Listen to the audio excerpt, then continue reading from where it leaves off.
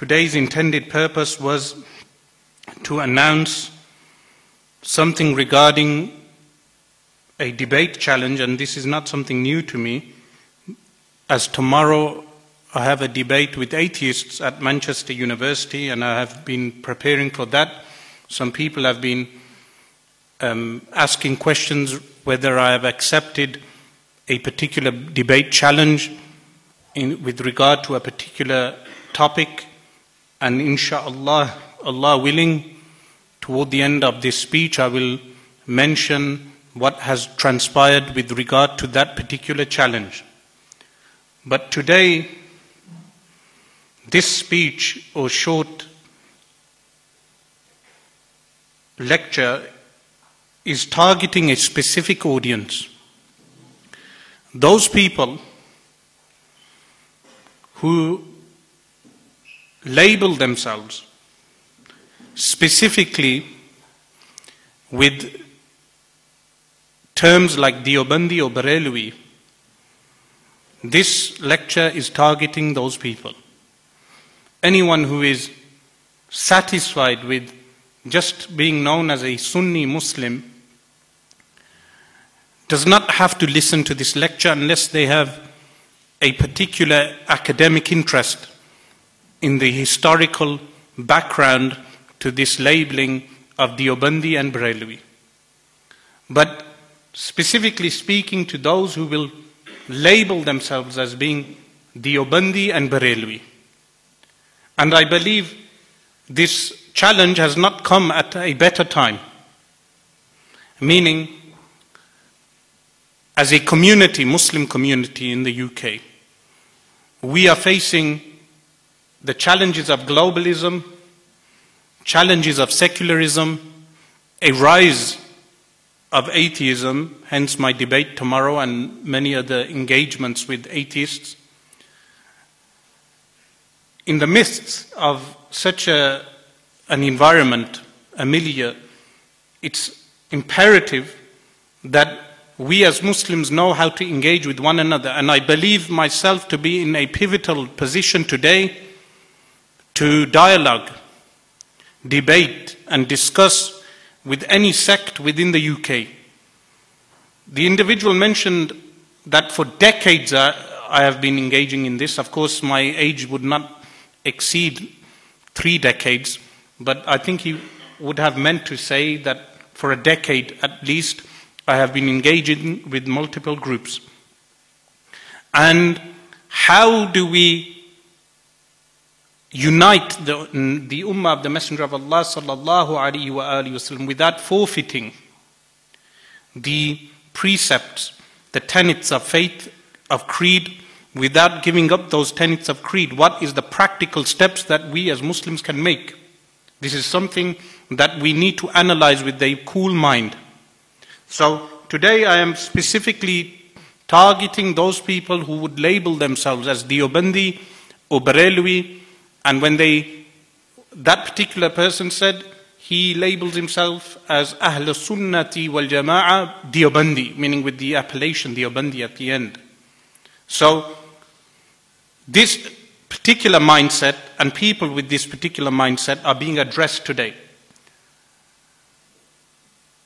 There are those people who cannot grasp certain concepts relating to the religion of Allah subhanahu wa ta'ala, that when discussing with them, they would be unable to understand some of the divine attributes of Allah subhanahu wa ta'ala. In fact, majority of the people, if we discussed the attributes of Allah subhanahu wa ta'ala with them, they will be unable to mention what those attributes are, what is essential for Allah subhanahu wa ta'ala, what is impossible for Allah subhanahu wa ta'ala, what is permitted in the right of Allah subhanahu wa ta'ala.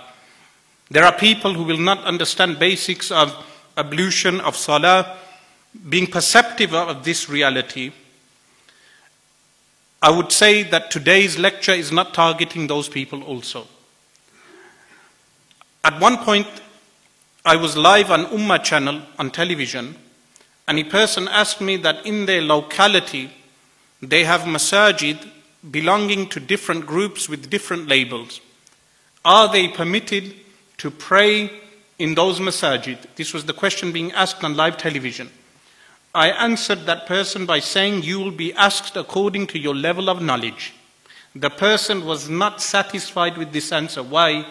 Because it did not play into his hands, meaning in fueling a sectarian divide. The answer is correct. لا يكلف الله نفسا إلا وسعها. That Allah subhanahu wa ta'ala does not burden a soul except according to its capacity.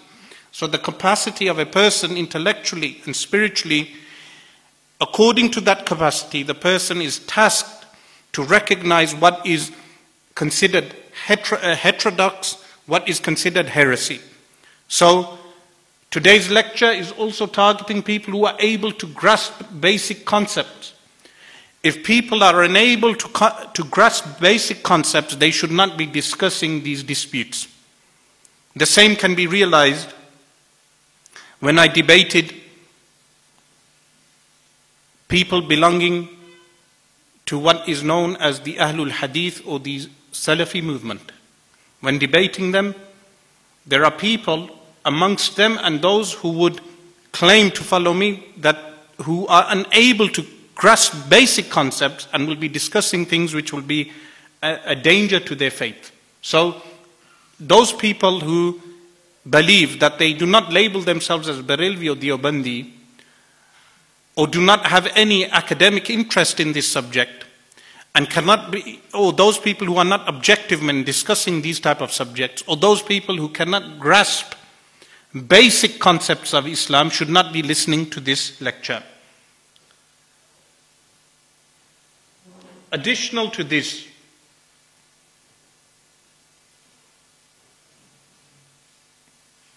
the general public, the general Muslim public, the ruling relating to the general Muslim public, and this also relates to the issue of takfir, declaring other people as disbelievers.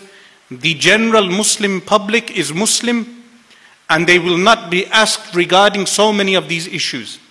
So this does away with the majority of people, that the majority of people would only have to know the basic aspects of their faith. They will not be asked regarding which sect they belong to if they are unable to grasp the basic precepts of those sects. No. If they know those things which are known in religion by necessity, they will not be asked regarding so many disputes that people may discuss today, because so many of them are unable to grasp those issues. A practical example of this on the ground is the issue of talaq, divorce. Majority of people are married or get married, but so many of them will still not even know the basic rulings of talaq. If Muslims who are unable to grasp something which can occur in everyday life, in their material life, they cannot even grasp the concepts relating to the fiqh rulings, the jurisprudence rulings relating to divorce, it would be more difficult for such people to grasp abstract things or those things which they would need to think about. So the majority of the public, the Muslim public, do not need to worry about so many things that they end up disputing. Now, even though this current dispute was brought up on the first of the month of Rabi'ul Awwal, meaning the month of Rabi'ul Awwal enters the month in which the Messenger of Allah sallallahu alaihi wasallam was born, and the dispute arose that, according to this person, for many decades I have been discussing certain individuals belonging to his school of thought, but after many decades, according to him, he is able to muster the courage and bring up the subject now. But in reality, the subject was brought up because of my mentioning certain political association of the Darul Ulum Deoband in India with Hindu fundamentalists in India. This was what I mentioned recently. And this may have stoked the fire for this individual to come out and mention his challenge. So this challenge was made in the month of Rabi'ul Awwal. But one thing which I will not do during this discussion or during any debate is entertain the crowd. And entertaining a crowd would entail name calling, so I will not fall into the mistake of name calling. So people who want to hear this lecture or any other lecture for entertainment reasons, and purely for entertainment, that will not be done by me. Meaning there are enough clowns out there for people today on Facebook to watch, and they can watch those clowns for entertainment. But on my part, there will be no clowning around. There will be no servitude to the audience. Meaning what the audience would expect from me is not what my task would entail. As a servant of Allah subhanahu wa ta'ala, I would have to answer Allah subhanahu wa ta'ala.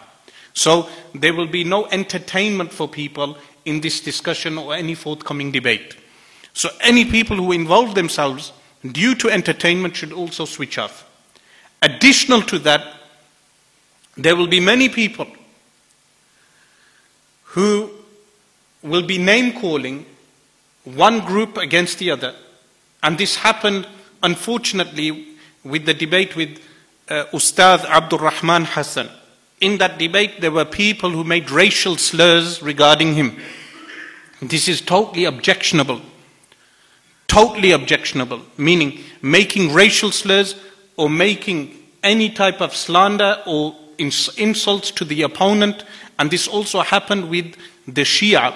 When debating the Shia, there were racial slurs as well as other types of insults. Of course, they insulted the companions of the Messenger of Allah sallallahu alaihi wasallam. But in our discussions, we will remain, and meaning I would remain, and I would expect everyone from our side to remain objective and with a calm mind in discussing any of these subjects. If we do not maintain a calm demeanor and a calm mind during our discussions, we will not be able to grasp the basic aspects of these type of disputes. Why is it important that we understand these disputes? It is important to understand those disputes in order that we may remove and alleviate this ailment from the nation of the Messenger of Allah sallallahu alaihi wasallam. So, personal name calling, insults will not be done by myself.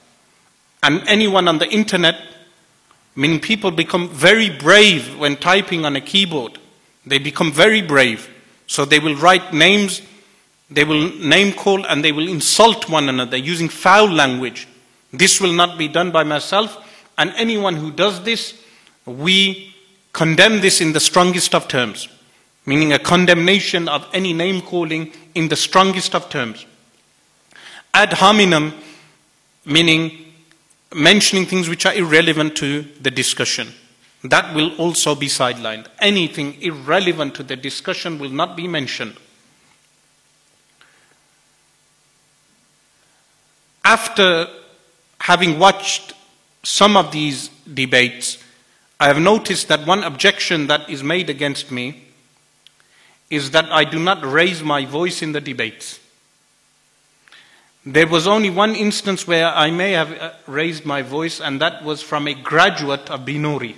Meaning, in the course of discussion with a graduate from Binori, I raised my voice because he kept interrupting my speech. So it led to raising the voice. But if someone listens to the audios that are online, they will notice that those people, all they do is shout and they raise their voices. But if you look at my track record of debates, which are online, recorded debates, you will notice I do not raise my voice to the opponent.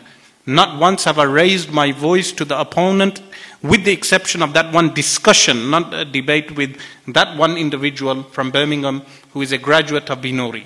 But aside from that, when debating Ustad Abdul Rahman Hassan, as well as a host of other people, you will, including non-Muslims, atheists, you will notice that there is no raising of the voice. So raising of the voice in any debate or discussion will be thrown out of the discussion, and I will turn a deaf ear to anyone raising their voice. additional to that, interrupting the opponent. Any interruption of the opponent, any valid point he may be making or invalid point, if I disagree with the point, I would want the opponent to finish making his point and then stopping. In that discussion with the Mufti, who was a graduate of Binori in Birmingham, when we kept interrupting one another, I suggested at that time, why do we not time one another, give each other some time to speak? And the only reason why the interruptions were done was because when I would speak, he would interrupt me. And additional to that, he would not answer my questions, which is a form of causing disruption in the debate. When you do not answer the questions of the opponent, I said to him, any question you ask me, I will answer honestly. He refused to answer my questions and at the same time interrupting me. So this led to raising of the voice. When I offered him to speak 5 minutes at a time, as I have been doing with all the people I have debated, like tomorrow there will be a debate with an atheist, the discussion will be timed. He refused to accept that offer. So any future debate, raising the voice does not mean that you have won against your opponent. There are so many people in the public today that they believe if you raise your voice higher than the other person and you shout down at him, you have won the debate. Muslims unfortunately become so emotional when it comes to debating, and you are hearing this from myself, a person who is a debater, that the Muslim audience becomes so emotional that they believe that they must shout and raise their voice and insult the opponent. I do not believe this is debating. Maybe this is, I think, particular to the Indian subcontinent or people who come from the Indian subcontinent, but it is not the way of the people of knowledge, Ahlul Ilm. So, raising the voice and interrupting is not something that would happen in any debate that I will wish to ensue.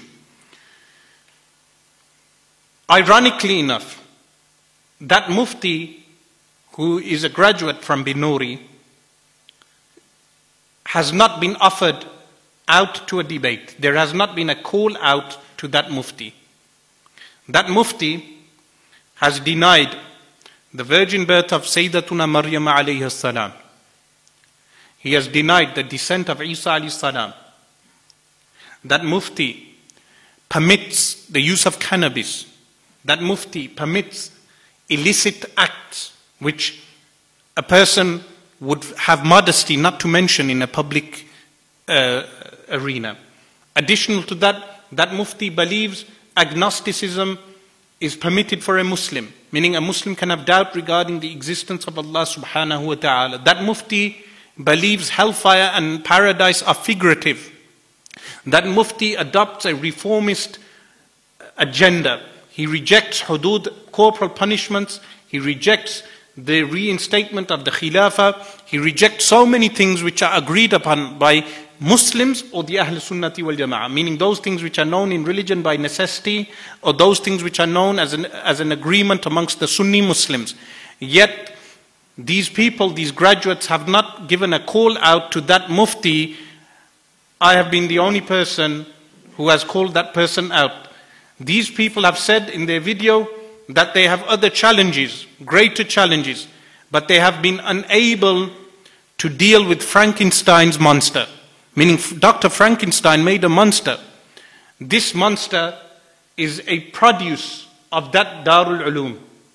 That produce of that Darul Ulum has not been tamed by the people who made that monster. He has been tamed by people from Ahl Sunnati wal Jama'ah, the people of the Sunnah. So I would say to them, you have given me your call out, and you know that I accepted your call out before any public announcement. You know this. But yet you have failed in dealing with the real innovators in your midst, from your madaris. People who are mutakharrij, are people who have graduated from your madaris, who have done what you call Dorai Hadith, meaning finishing the works of Hadith, and who have finished the Iftar course, They have finished the iftar course at your madaris.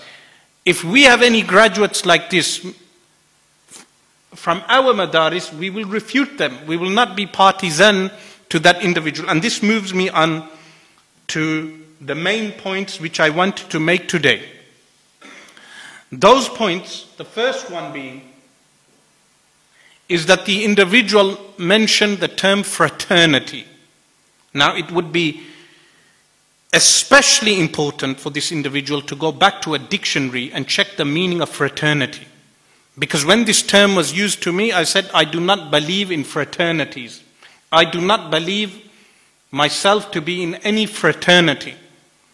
It is interesting that he has used the term fraternity, but for the audience today, I would like to say, these labels, Deobandi and Barelwi, what were the Indian subcontinent Muslims termed prior to the year 1866?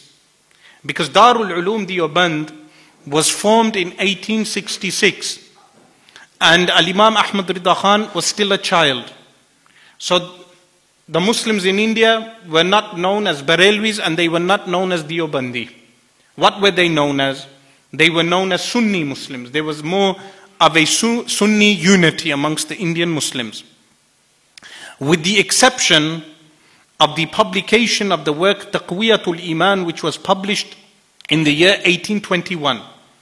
And Ismail ad-Dahlawi was from a prominent Sunni family, meaning even his family, the likes of a Shaykh Abdul Aziz ad-Dahlawi, the likes of a Shah Waliullah ad-Dahlawi, known as Ahmad bin Abdul Rahim.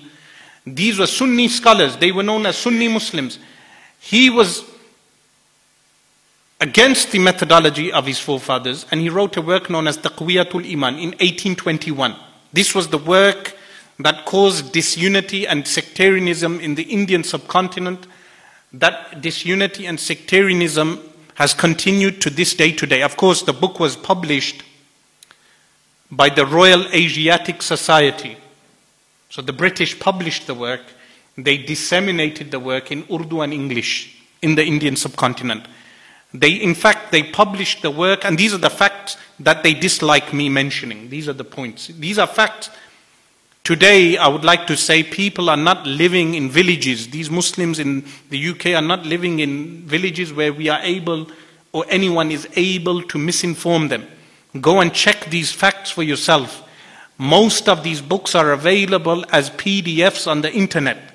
And also you are able to check so many facts. Like in the 1980s, they would mention Francis Robinson and his book regarding Muslim Indian movements, political movements in the Indian subcontinent. He sources and references Al-Imam Ahmad Rida Khan, rahimahullah ta'ala. It's a PhD written by Francis Robinson.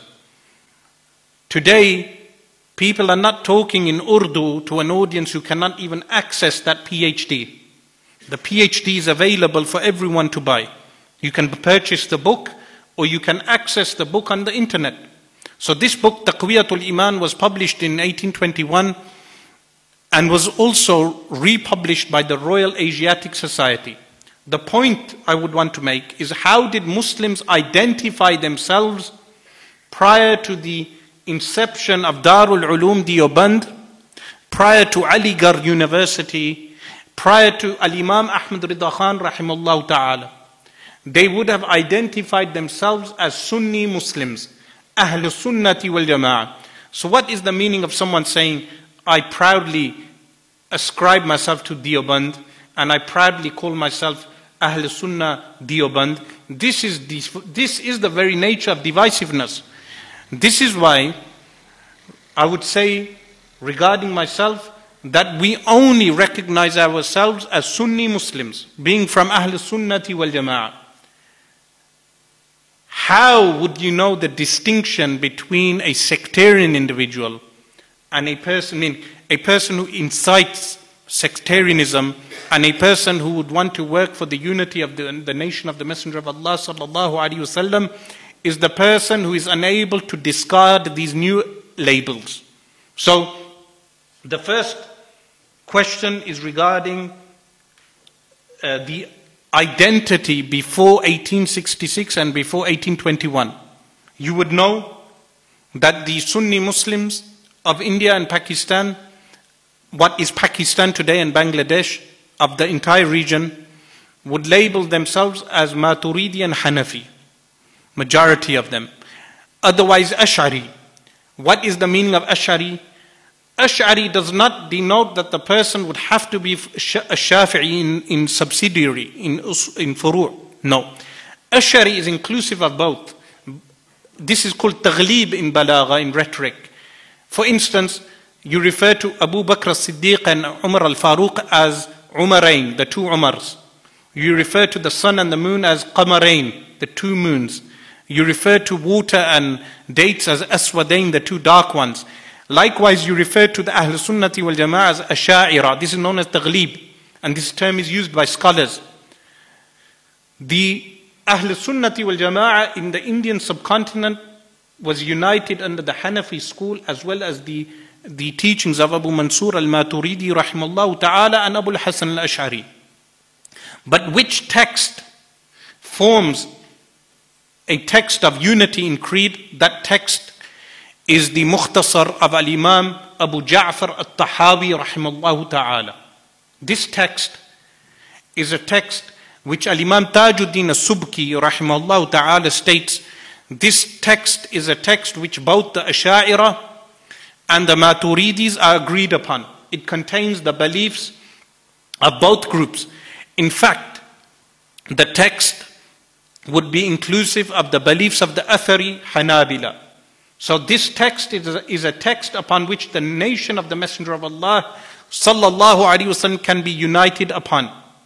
So Ahl Sunnati wal Jama'ah is the followers of the four schools, Hanafi, Shafi'i, Maliki and Hanbali. They agree upon a text like the Aqidah of Imam Abu Ja'far al-Tahawi rahimahullah ta'ala. This is Sunni identity. Any labels which people, appellations, labels that people may apply later, those labels need a clear context. If those labels are divisive, then there is a reason why they are divisive. So this is food for thought for anyone who claims that they are proudly saying, we are Ahl Sunnah Deobandi. Proudly saying Ahl Sunnah Deobandi in order to say that this is distinct from other Sunni Muslims. So how do we move on from this state of affairs? How we move on, firstly, is doing away with blind conformity. Do we as Sunni Muslims blindly follow our ulama in creed? What is the answer? You as the audience, you can answer. Do we blindly follow our ulama in creed? The answer is no. So, blind conformity in creed is impermissible. This is the first essential aspect which people must understand. We cannot have blind conformity in creed. We follow the legal rulings of Imam Abu Hanifa, subsidiary rulings of the four schools in fiqh and jurisprudence. But when it comes to creed, we do not label ourselves as Deobandi or Barelwi simply because our father was a Deobandi and our father was a Barelwi, so we term ourselves as being Deobandi or Barelwi. No. A person must understand his creed. A person does not follow the creed only because he's Maulana or his teacher from which from the Darul Ulum that he graduated from, ascribe to that creed. No. Because recently, after I mentioned the historical fact regarding Mahmud al-Hasan Deobandi and his association with Gandhi's right-wing movement, and I mentioned, and what did I mention? The vindication of Imam Ahmad Rida Khan, regarding which issue where people said this was a political issue. They said he was pro-British and anti-Khilafa, meaning against the Uthmaniyun, when in fact he was anti-British and was a supporter of the Uthmaniyun. But when I mentioned this fact, this brought out this individual in order to refute me and offer me to debate. I'm glad he has offered me to debate, but the first thing I would request from him is leave blind conformity to what you term as your elders. This is the term they use. They use this term akabir. And when they use the term akabir, they mean akabir meaning elders of a particular group. So they may have akabir of Deobandi, akabir of Barelwi. So they limit themselves to those akabir. When Ahl Sunnati wal Jama'ah in reality is a global family, a huge family. So with this point regarding blind conformity, the very first step is to move away from blind conformity in creed. Additional to that is that no one personality, any personality is above ijma' consensus. So if any scholar makes a mistake, irrelevant to whether you call him akabir of Barelwi or akabir of Deoband, that scholar must be judged in accordance with ijma', the consensus of the ummah of the Messenger of Allah sallallahu alaihi wasallam, the agreement of the mujtahid imams, the agreement, the consensus that they have. So this attitude that if we have a personality and he makes a mistake, we will not acknowledge that mistake. In the case of this individual, he's making it out, he has some esoteric knowledge that he has hidden away, that he will bring out in the debate that this scholar made this mistake, and this scholar made this mistake, and this scholar made this mistake. And he will surprise me, and then I will be unable to answer his points, as if I am a blind conformist of those scholars. In reality, we follow the ijma'. If the Sunni ulama have an ijma' on a given point, we follow the ijma'. If any individual scholar or individual scholars go against the ijma' of Ahl Sunnati wal Jama'ah, we openly condemn that individual, irrelevant to whether he is what you call akabir of Barelwi or akabir of Deoband.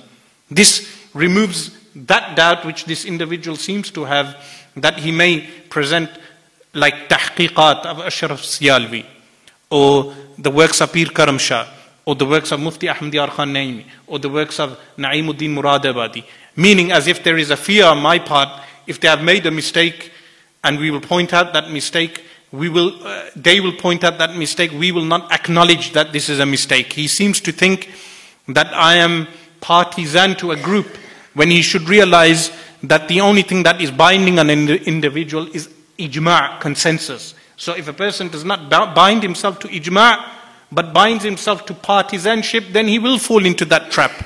What we bind ourselves to is the ijma' of Ahl Sunnati wal Jama'ah. So no personality can circumvent ijma'. This brings us to understanding that these personalities, none of them are ma'asum. None of those people are what? Ma'asum. Only the Anbiya alayhimus salatu was salam are ma'asum, free from sin. The prophets of Allah subhanahu wa ta'ala are free from sin. Individual scholars can make mistakes. But is ijma' ma'asum? Consensus ma'asum? The answer is yes. Because, and this is what we grasp onto, that the consensus of the ulama is ma'asum. That if there is a point on which there is consensus and someone opposes that consensus, then that person is misguided with regard to that point. This moves me to an additional point, which is regarding principles over personalities. Usul over personalities. And I pray to Allah subhanahu wa ta'ala, people listen to this, that principles, usul, are over individuals. So you cannot say because this individual, whom some may perceive as being ma'asum, flawless, and this is why this person's methodology is flawed. Because even if they do not vocally say that they are ma'asum, in practice, in practicalities, they are emanating this belief or this inner belief that those individuals are ma'asum, free from sin. But principles are looked at prior to individuals. What are those principles? One thing that would have to be observed is if this scholar made a mistake, was a fatwa issued upon the scholar in his lifetime? Did the other scholars pick up on this mistake? And if so, what did they say regarding that mistake? Additional to that, if the mistake was picked up upon after his lifetime, then we condemn the mistake, but issuing a verdict on the individual is not necessary. So, an example, historical example, Al-Imam Abdul Wahhab Sha'rani rahimallahu ta'ala from Egypt, a famous Sufi, alim, scholar of renown. In his lifetime, certain mistakes were found in his works. Some of the scholars issued verdicts of takfir, declaring him, anathematizing him, and declaring him out of the fold of Islam. Al-Imam Abdul Wahhab Sha'rani said in his lifetime that my book was tampered, and he pointed out which books were tampered and by whom. The scholars retracted that fatwa. So any work today that reaches us of Al-Imam Abdul Wahhab Al-Sha'rani rahimallahu ta'ala, we know that that work has been tampered, because he pointed this out in his lifetime. In fact, the Qadiani sect, when attempting to prove the false prophethood, they attempt to prove prophethood for Mirza Ghulam Ahmad. When they attempt to do this, they sometimes cite Al-Imam Abdul Wahhab Al-Sha'rani rahimahullah ta'ala ascription of false ascriptions to him. But we know from his own works that he mentions that his works were tampered in his lifetime. Another example is Al-Imam Muhammad Amin Umar bin Abidin rahimahullah ta'ala, in his Hashiyah, he has a statement regarding writing out the Quran in impurity. This statement, some of the people who term themselves as being غير مقلدين, non-followers of schools, la madhhabiyya, they bring this statement out. How do we respond to that claim? How we respond to the claim is that this mistake of Ibn Abidin, if it was indeed a mistake, was not brought out firstly in his lifetime. So there is no judgment upon Ibn Abidin rahimahullah ta'ala, because he was not alive at the time when the objection was made to answer. But ironically enough, the person who answered that on behalf of Al-Imam Ibn Abidin was Al-Imam Ahmad Rida Khan rahimahullah ta'ala in his work Jaddul Mumtar, which is a commentary on the Hashiyah of Ibn Abidin. He answers the objection made. So these are two examples that citing books of previous scholars is not something new. That citation is taken back to their lifetime. Was this scholar taken to task for this citation?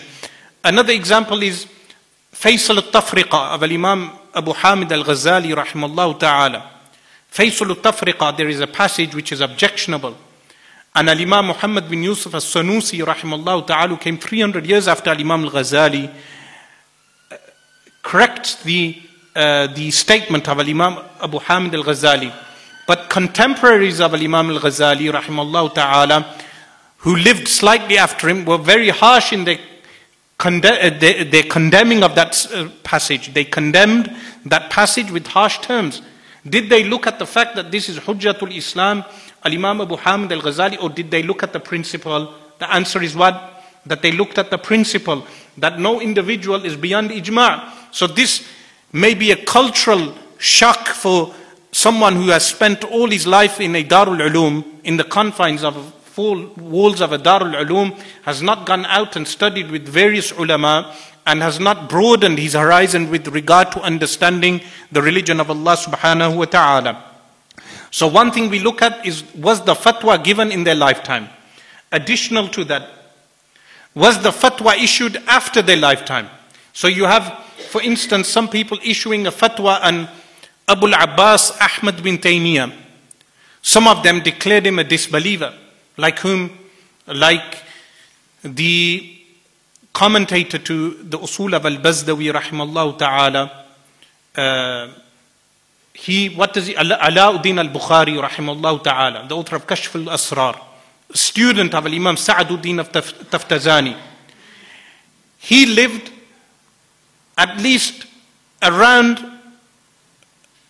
many decades after Abu al-Abbas Ahmad bin Taymiyyah, but he issued a verdict of disbelief upon Ibn Taymiyyah, based upon the passages found in the books of Ibn Taymiyyah.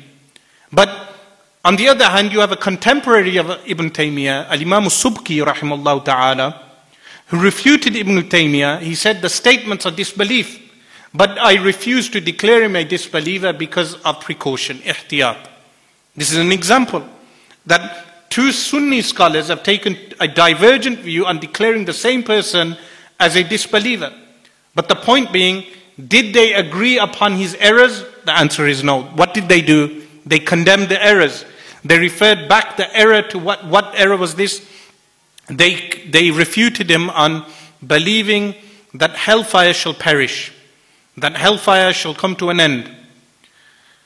Al-Imam al-Subki rahimahullah ta'ala said this belief is disbelief. This point of creed is disbelief. But he refused to declare him a disbeliever based on precaution. And this brings me to the point regarding the distinction of luzum al-kufr and iltizam al-kufr. But before I move on to that, a person needs to demarcate the distinction between a belief which is incorrect and the individual. These are two different things. Someone can point out a belief, we will say this belief is incorrect. Ascription of that belief to a person could be incorrect also. Someone could say the ascription of this belief is incorrect to X or to Y. This is something which is very important in understanding when looking at the sectarian divide between certain groups.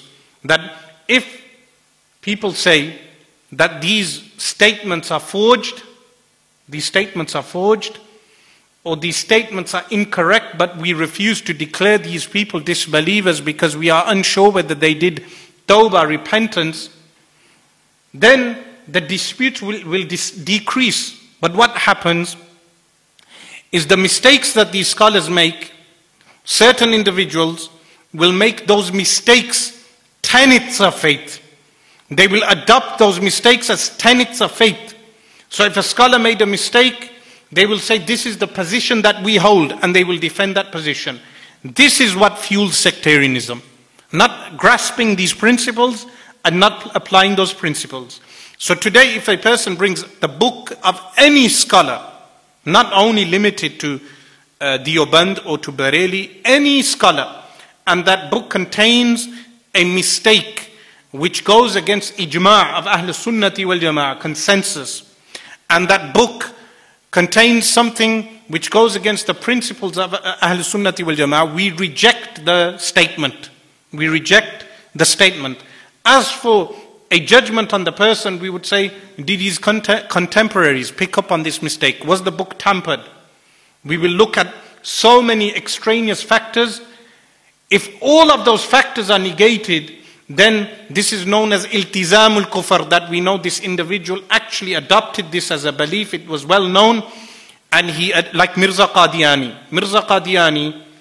it is mutawatir that he declared himself being a prophet. He died upon this, as well as adopting that as a tenet of faith. Therefore, takfir of Mirza Ghulam Ahmad Qadiani is something absolutely necessary. But if someone brings a passage of a scholar, and we know from this scholar's other works that he did not believe in this particular passage, we will say he believed in the correct belief. Maybe this passage was tampered, like what happened with Al-Imam al-Ghazali rahimahullah ta'ala in Faisal al-Tafriqa, the passage that was mentioned. The scholars, when they corrected that, they said this contradicts what Al-Imam al-Ghazali states in Al-Iqtisad fil I'tiqad, meaning it contradicts his other well-known work. Therefore, we believe this passage is tampered. And this is the position we take when examining any scholar, meaning there cannot be bias towards one sect. No. If someone presents a passage and they deny that this scholar held this position and they reject that particular belief, then that book can be locked away in a drawer, and people can only reference that book for academic purposes, but the book should not be referenced in public. This is a consistent principle. Additional to this is making a distinction between iltizam and luzum. Iltizam al-kufr and luzum al-kufr. I will not go into the depth of that. Luzum al-kufr is when something ostensibly may look like disbelief, but has an interpretation which is valid within the confines of language, as well as within the confines of usulul ifta, the principles of issuing a verdict. While iltizam al-kufr is adopting a principle of disbelief and making that your tenet of faith. Like if someone believed in a new prophet, this person would be declared a disbeliever. So we move on to takfir. Takfir, declaring Muslims disbelievers. This was ascribed to myself that I may declare people as disbelievers. Now this is not something new for people who may be stuck on an issue to accuse me of declaring them as disbelievers. In the past, when I pointed out the mistakes of a particular scholar with regard to perennialism and multiple other issues, the only way he was able to have a PR, a public relations attitude, and this is what many of them do, meaning they may be better than me in public relations. But what he said is that this person and this group from UK have anathematized me and declared me a disbeliever. This is incorrect. Pointing out a mistake, pointing out a historical timeline, and pointing out incorrect tenets of faith does not mean that we are declaring particular individuals as disbelievers. This is something you have understood with your mind. But if someone points out an incorrect, flawed belief that this is incorrect and this person has said this does not mean that they are doing takfir of the individual. No, takfir is left to qualified scholars. The qualified scholars, they declare takfir of an individual. This is why when in discussion with the graduate mufti of Binori, he is not actually a graduate of Binori town, he is a graduate of Jamiatul Binori, I think. That mufti asked me, do you declare me a disbeliever? I said, this is not my task. My task as a person who discusses theology, ilmul kalam, is to point out the heterodoxy of certain positions. Once the heterodoxy of those positions is pointed out, my obligation is fulfilled.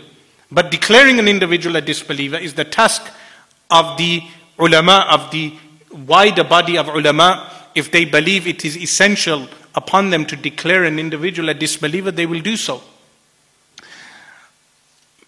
Moving on to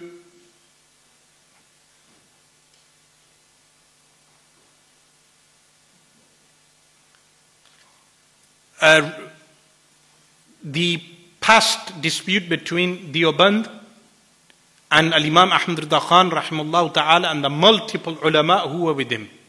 Meaning, when they wrote As-Sawarim al-Hindiya, he was not alone. There were over 200 Indian scholars who signed As-Sawarim al-Hindiya in reply to Al-Muhannad.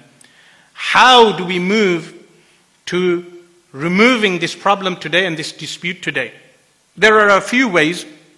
One is that when the debate was ensuing between myself and the Mufti graduate of Al-Binori, a prominent Deobandi from the UK, I will not mention his name as of yet, not to shame him, because he claims the current challenge that was issued, his name was mentioned in that challenge, he's one of the individuals mentioned. He says he is not a part of that challenge. He phoned me for assistance because he was abandoned by Sufatul Islam in Birmingham. Sufatul Islam, the institute, abandoned him and did not support him in refuting the Mufti graduate of Binori. So he phoned me, meaning this individual that they now declare a takfiri or a person who is divisive, why were they seeking my assistance in refuting their own monster that they had created? Frankenstein's monster. When he phoned, he asked for my assistance. I said to him, I will assist you on the condition that you announce that you are no longer labeling yourself as Deobandi, the way I have announced that I do not label myself as a Barelwi. You announced that you do not label yourself as a Deobandi. He said, did your people have a problem with you announcing yourself? Words to this effect. As a non-Barelwi, I said no, because most of them do not call themselves Barelwi anyhow. They call themselves Sunni Muslims. If some of them do say Barelwi, they mean out of love to Al-Imam Ahmad Rida Khan, rahimahullah ta'ala, but generally they refer to themselves as Sunni Muslims. He was surprised. So I said, all you have to announce is, you are no longer Deobandi, you are only Hanafi Maturidi. The way I have said, I am Ash'ari. Now I have been saying I am Ash'ari from the earliest videos of mine. If you go back to the debate with Abdul Rahman Dimishqiya in the year 2009, Abdul Rahman Dimishqiya asks me, what creed do you hold? And I say, Ash'ari. I say, I am Ash'ari creed, meaning from day one, from when I learnt, by the way, I have over 15 teachers, only 2 are from the Indian subcontinent. And one of them, his chain of narration does not go through Al-Imam Ahmad Rida Khan. It goes to Fadlul Haq Khairabadi rahimahullah ta'ala. And the other teacher would discourage me from reading Fatawa Ridawiyah. I'm sorry to say, those who may be upset. He would say to me, do not read Fatawa Ridawiyah. So, our backgrounds are much more broad than your background. 15 teachers, only 2 are from the Indian subcontinent. The rest are Arabs, for the majority. So, for you to say that we are using a cloak of Ash'ari and from internally we are Barelwi, this is incorrect. We are wearing the same cloaks that we had on before the inception of Darul Uloom Deoband. The cloak that the Muslims had prior to that. And you should do the same. Come back to Hanafi Maturidi. And when you come back to Hanafi Maturidi, make Al-Aqidatul Tahawiyya your manifesto. What should you do with all the controversial books? I tell you what you should do. Get all the controversial books and place them in a cabinet. Don't burn them, because I do not believe in book burning. Place them in a cabinet, lock them up. Ulama can access them for academic purposes, but do not reference anyone after 1866. Most of the people sitting here, and most of the people, he said, people I associate with are Barelvis. This is what he said. Most of the people here, and people listening online, and people who will listen after, who he claims may be my followers, they are not my followers, because they do not blindly follow me. No one blindly follows any one single scholar. They should follow ijma', consensus. Will not have a problem with this statement. Why? Because any one of the beliefs that we have are found in all the previous books. Any belief that you may say you hold, I will bring that belief from the books prior to 1866, prior to 1821. In fact, we can go further back. And this is what would make us the real Salafis, meaning the real followers of Salafus Salihun. If you told me to only stick to the first 300 years, I will show you my beliefs from the first 300 years. And this is what it means to follow the 4 Sunni schools. The followers of the 4 Sunni schools are the real Salafis. If they did this, if the people who graduate from these Deobandi institutes and those who label themselves as Barelvis, if they did this, there will be no disunity. In fact, there will be more unity. But are they able to do this? The answer is, those who are able to do this are those people who have beliefs from prior to 1866. Meaning, they existed prior to 1866. They existed prior to 1821.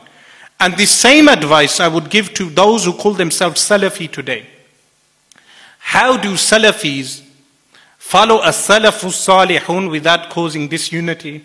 The answer is, go back to the works of Al-Imam Yahya bin Sharaf An-Nawawi rahimahullah ta'ala. There is no one more, if the term is correct, Salafi than Al-Imam Yahya bin Sharaf An-Nawawi rahimahullah ta'ala. Go back to his works and take from his works. Why are you taking from scholars who came after, who disunited the unity, who disunited the ummah of the Messenger of Allah sallallahu alaihi wasallam, who broke the unity of the ummah, the nation of the Messenger of Allah sallallahu alaihi wasallam, whom Al-Imam al-Nawawi rahimahullah ta'ala. This is my concluding remarks regarding this entire situation. If both those, some of them have stopped their students from their institutes from listening to my lectures. Why? Because this is the stuff that they will listen to. Meaning, open your minds that the ulama of Islam are not limited to Darul Ulum Deoband or not limited to Barelwi. They are vast. Ahl Sunnati wal Jama'ah is a vast family. By that token, by him labeling me as a Barelwi, he should label me as a Nabahani, because I love Al-Imam Yusuf al-Nabahani rahimahullah ta'ala from Palestine, who's a contemporary from Lebanon, who was a contemporary of all these scholars. Al-Imam Yusuf al-Nabahani, meaning I hold him in the same esteem as Al-Imam Ahmad Rida Khan rahimahullah ta'ala. Likewise, Al-Imam Badruddin al-Hassani from Syria, who is the great grand Shaykh of more than 10 of my teachers. He should call me a Badari. Likewise, he should call me a Kattani, because we respect the likes of Al-Imam Abdul Hayy al-Kattani and Al-Imam Muhammad bin Ja'far al-Kattani, the way we venerate and respect Al-Imam Ahmad Rida Khan rahimahullah ta'ala. Why are you limiting Ahl Sunnati wal Jama'ah to one region of the world? Now we are living in the UK in the 21st century. There is an osmosis of different regions of the world in this country. Open up your horizons and realize that the Ahl Sunnati wal Jama'ah is a very broad family. It is not limited to Darul Ulum Deoband. This is why when you say Ahl Sunnah Deoband, you never hear people in Damascus saying Ahl Sunnah Al-Muhajirin, Ahl Sunnah Hayyul Maidan, Ahl Sunnah Ruknuddin. These are areas in Damascus. Ahl Sunnah Damishqi, Ahl Sunnah Halabi, Ahl Sunnah. I'm restraining myself from using stronger language. That move away from this narrow-minded graduate of these Darul Uloom Deoband, which the Mufti of Birmingham, your Mufti of Birmingham, not our Mufti, the Mufti, your Mufti of Birmingham, the graduate of Binori, he rebelled against this. But his rebellion went to another end. His rebellion, he became a modernist, reformist. If you continue like this, you will not survive in 21st century Britain. The only creed that can survive in 21st century Britain is adopting the principles of the Ash'ari creed. We do not adopt those. We have all been taught those principles from day one. In our curriculum, there was not a single book of Al-Imam Ahmad Rida Khan rahimahullah ta'ala. You go and look at your syllabus, you will have multiple works of ulama of Deoband, because you are limited to that methodology. In our syllabus, we were taught books from a scope of scholars, a variety of scholars. In fact, my better introduction to Al-Imam Ahmad Rida Khan rahimahullah ta'ala was in Damascus, was at the hands of the scholars of Damascus, meaning a better introduction to him. Like the speaker prior to me mentioned that many of his works are published in Damascus, this is where I read majority of his works. So this is the way that we unite the two factions, Deobandi and Barelwi. But who will come to unite? Only those people who are willing to follow this principle, that we adopt the creed of everything which was prior to 1866. And when you look at the creed, you will find these contradictions in what you have been taught and what the scholars previously held. And this is what makes it difficult for you to do so. Either that, or there is a total blind conformity of your scholars.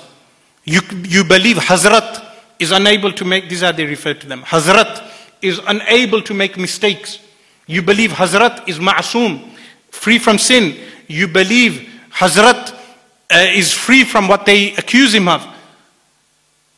Brother, open up your mind, please, and look at the Ahl Sunnah wal Jama'ah with a broader mind. So, with regard to the debate itself, firstly, I was surprised that this individual mentioned a term, alamatud dunya. Do you know what alamatud dunya is? The most learned man on earth. This is the most learned man on earth, he believes, is a man who lives in Manchester. Alamatud dunya. There are many scholars in the UK, I do not refer to any one of them as alamatud dunya. There is no alamatud dunya in the UK. If you wanted to name a balanced scholar who we could call Allama today, go and mention a Shaykh Nuruddin Itr.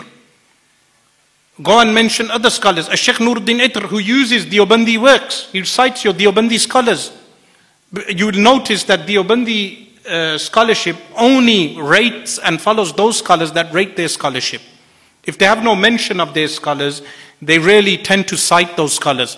But nevertheless, mention a Shaykh Nuruddin Itr or some other scholar. Allamatud Dunya, he mentioned. And he mentioned a second individual. That individual that he mentioned, Manzoor Ahmad Nu'mani, he wrote a verdict in defense of Muhammad bin Abdul Wahhab. So this person said, go and ask your ancestors. First he said they have been silent, but then he said, Manzoor Ahmad Nu'mani and Allamatud Dunya have been refuting you. So you have not been silent for the past decades. Nevertheless, this Manzoor Ahmad Nu'mani, he wrote a fatwa defending Muhammad bin Abdul Wahhab. And in fact, in Fatawa Rashidiyya, and these are the things they are saying, I am attacking the ulama. I am not attacking, I'm making an objective point here. In Fatawa Rashidiyya, Shaykh Rashid Gangohi mentions and praises Muhammad bin Abdul Wahhab. So make your stance clear. Are you for Muhammad bin Abdul Wahhab, meaning Darul Ulum Deoband as an entity? Are you with Muhammad bin Abdul Wahhab, or are you against Muhammad bin Abdul Wahhab? Additional to that, their scholars say contradicting things in the works like Al-Muhannad. But this brings me now to us being objective, because they may say you are not objective. There is a prominent Sunni scholar in the Indian subcontinent, I will leave this for them to cite, who is asked regarding Fadlul Haq Khairabadi and Ismail al-Dahlawi. He is asked, a Sunni scholar, someone we hold in esteem, are these two groups, which of these two groups is correct? He says, both of these groups are rewarded, meaning Fadlul Haq Khairabadi, the leader of the jihad against the British who was killed, martyred on the Andaman Islands in 1861. And Ismail al-Dahlawi, his group, he died in 1831 in Balakot. He says both of them are rewarded. If any Deobandi alim shows me this citation to say, look, your scholar has said this scholar you hold in esteem, what do you have to say now? I will say it is a mistake. The scholar is mistaken. Yes, this is our position. Why? Because of the principles. Which of their scholars will say Maulana Rashid Ahmad Gangohi was mistaken? Any scholar who does so, I will take off this expensive thobe and give them this thobe. That's all I can afford. But the point being that if their scholars do come forward and say Maulana Shaykh Rashid Ahmad Gangohi was incorrect in saying this, or the Nu'mani, Manzoor Ahmad Nu'mani was incorrect in defending Muhammad bin Abdul Wahhab, I will give them a reward for saying this. And this is the attitude we want. This is what we want you to adopt. That recognizing ijma' consensus and recognizing principles of Ahl Sunnati wal Jama'ah. Lastly and finally, with regard to the debate challenge was accepted straight away. They did not budge away from the subject. Why I accepted, some people may oppose me on this, because what the Shia did is they became obstinate on the subject. When I wanted a different subject, they refused to contact me after that, and then they held a gathering in Slough saying that I have failed to attend the debate, and many people believed in this propaganda. I will not give them an opportunity to do such propaganda. Many lies were mentioned in that video. For instance, the lie that I contacted them to say that let's resolve this behind the scenes. That is incorrect. I did not contact them to say that. If someone did contact them, they said that without conferring with me. Their scholar was the one who contacted me to refute the Mufti of Binori town. Their scholar contacted me. But I did not contact them to resolve this behind the scenes. I offered them a discussion at that time before to say, let's discuss these disputes in private. But now that they have offered the debate will occur, Allah subhanahu wa ta'ala willing, on the 13th of January in Bradford, in Yorkshire. I have agreed to travel to them. Additional to that, conditions for the debate have been accepted to occur in December. They haven't given me a date. The conditions will be discussed in Birmingham. That meeting for the conditions will be live streamed. That meeting will be live streamed. This is the agreement that has occurred. We ask Allah subhanahu wa ta'ala that firstly, He enabled them to understand this subject objectively.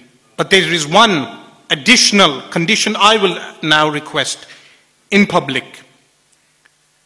Yes, I will meet you and debate you face to face. Never in the past have I refused to debate anyone.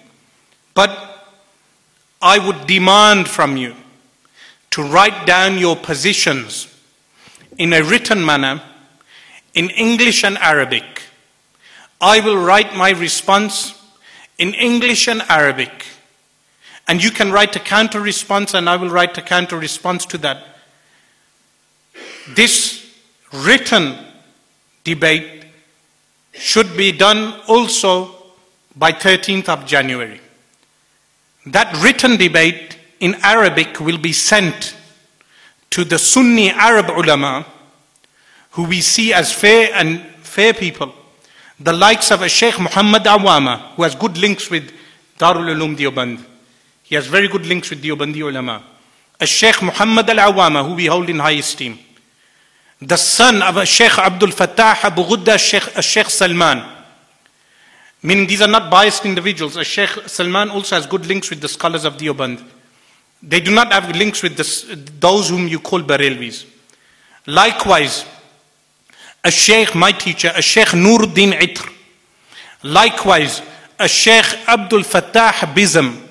Likewise, Shaykh Husamuddin Al-Farfur. Likewise, many other ulama of the Middle East, Sunni prominent ulama, and we will make them the judge of the debate. We will not make anyone in the UK judge. You must accept this condition also to show your sincerity. So this condition is an additional. I have accepted all your conditions. They wanted one particular subject, I accepted. They wanted me to travel to Yorkshire, I accepted. Why? Because I do not want you to run away the way the Shia, Rawafid ran away. Then they made false propaganda afterwards. And with regard to the Shia, that challenge stands with them to this day. In fact, I may one day go out looking for them in Hyde Park, because many of them come to Hyde Park. One day, inshallah, I will find you. I mean, that's not finished also. People should not think I have finished with them. We ask Allah subhanahu wa ta'ala to enable us to follow the correct way and the correct methodology of Ahlus Sunnah wal Jama'ah, to move away from these labels, meaning all these different masajid, they place these different labels in Pakistan. Some of them, he said, why did I mention that they have ties with terrorist groups? Sipai Sahaba would go into the Shia Imam Baras in the 90s and go and shoot dead worshippers in the Imam Baras. This is something I condemn openly. Have they condemned Sipai Sahaba for this action? They would kill worshippers, just go in and shoot them dead. This was what I was referring to. The Pakistani government should make the official stance of the Pakistani government that in order to be imams of a masjid, you must be Hanafi Maturidi. Hanafi Maturidi, like the Moroccan government has Ash'ari Maliki. The Pakistani Awqaf, the Ministry of Religious Affairs should make Hanafi Maturidi the official for all the Hanafis. The Shia can have their Imam Baras. They can have their freedom of worship, but those who ascribe to the Hanafi school, they should only label themselves as Hanafi Maturidi. I guarantee you, those whom you call Barelwi today, majority of them will be fine with this. Why? Because they find their roots earlier. And I hope to Allah subhanahu wa ta'ala and pray to Allah subhanahu wa ta'ala, those who call themselves Deobandi, especially the public, they also come to this way also. That they follow the Hanafi Maturidi way. أقول قولي هذا واستغفر الله لي ولكم وأتوب إليه.